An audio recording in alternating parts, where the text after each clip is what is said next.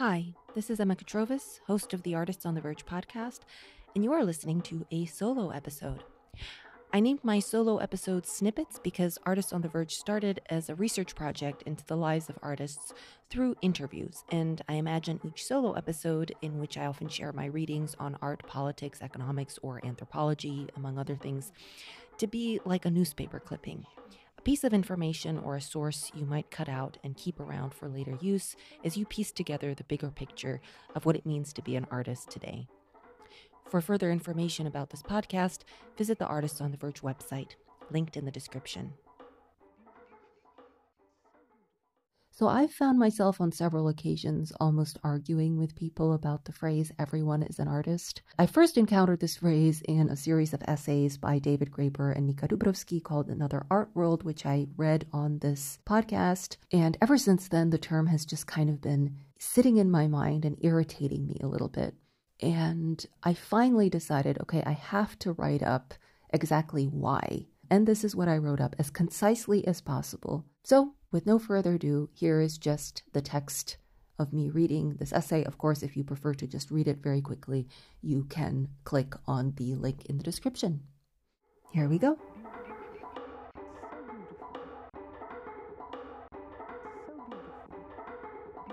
We need a more boring definition of artist. Subtitle: The elitism of how we view artists comes up in strange ways.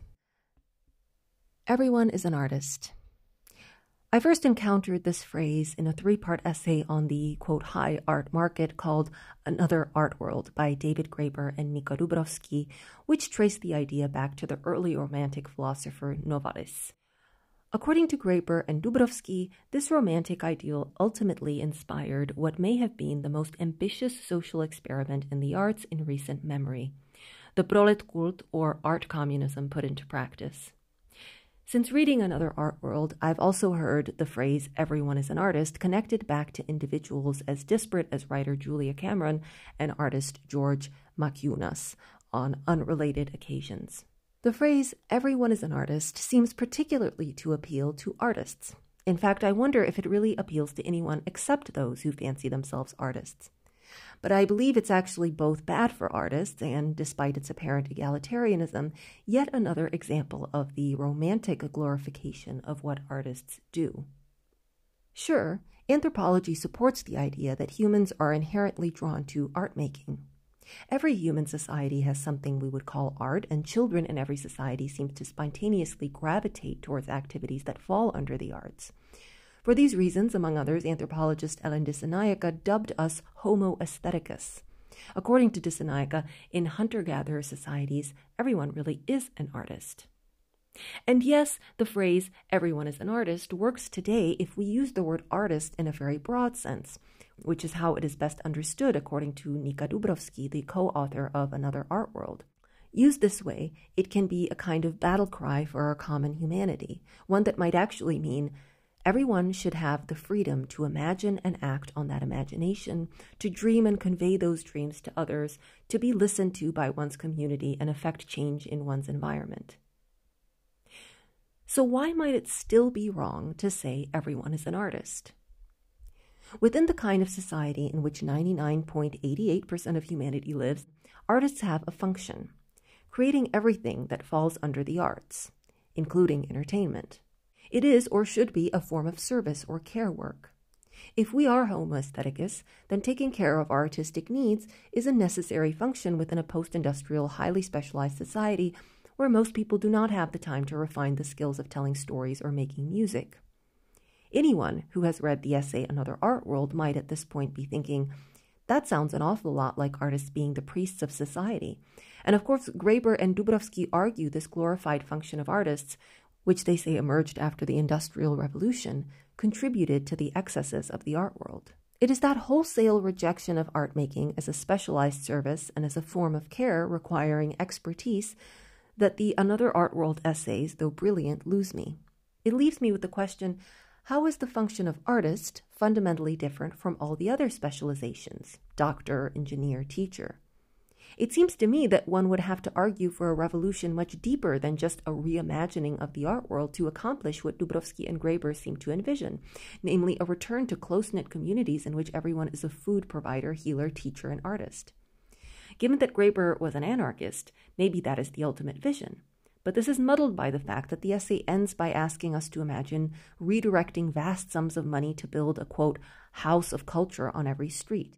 Not a particularly anarchist proposition, given that it would involve a centralized power redistributing money under the unexamined assumption that everyone wants a house of culture on their street. I understand that Graeber and Dubrovsky aren't being literal when they ask the reader to imagine this scenario. But if even a great intellectual like David Graeber, not working alone but with co-author Nika Dubrovsky, could not viably envision a world in which everyone is an artist, but everything else stays the same, then perhaps we should question the premise. Despite how much time Graeber and Dubrovsky spent arguing against putting the arts and artists on a pedestal, the phrase everyone is an artist must actually stem from the glorification of what an artist is. Artist in this context seems to indeed stand for someone who has the freedom to imagine and act on that imagination, to dream and convey those dreams to others, to be listened to by one's community and affect change in one's environment. The problem is that artists do not and should not have a monopoly on these basic human rights. Rather than saying everyone is an artist, I think we simply need to have a more boring definition of what an artist is. A practitioner of the set of practices which fall under art and entertainment. Such practitioners should not be glorified as more creative, more free, or more worthy of being listened to than everyone else, but should also be understood as highly skilled in a set of crafts which can be valuable to others. In short, 1. Artists serve a necessary function within a large-scale society dependent on specialization. 2. However, within such a society, artists should not have a monopoly on creativity, freedom, expressiveness, imagining things, delighting others, aesthetics, communication, or even storytelling, even if they interact with these things quite a bit. 3. Artists are a distinct, albeit very diverse and hard-to-document demographic with distinct social and economic concerns, and saying, quote, everyone is an artist, needlessly erases them. Which leaves us with a much bigger question. What deprivation is the phrase everyone is an artist trying to address, and what would it take to actually address it?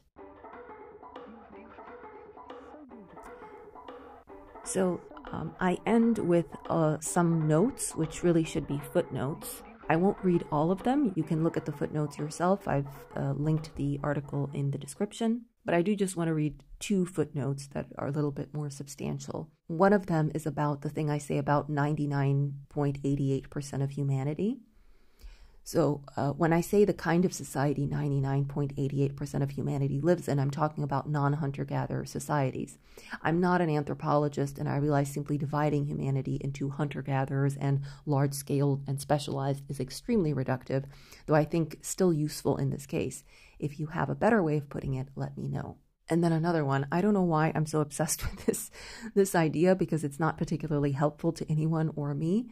But the footnote is, speaking of what artists do not have a monopoly on, artists are not all creative. How creative is a rank-and-file orchestra member, opera singer, dancer, or even actor?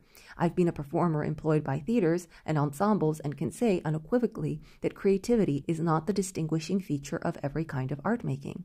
This is also addressed in art anthropology because creativity is in fact not associated with art making in every culture. So those are just 2 footnotes I thought I would add at the end.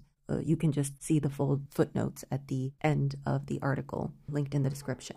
So there you go. Catch you next time. Here's to being on the verge.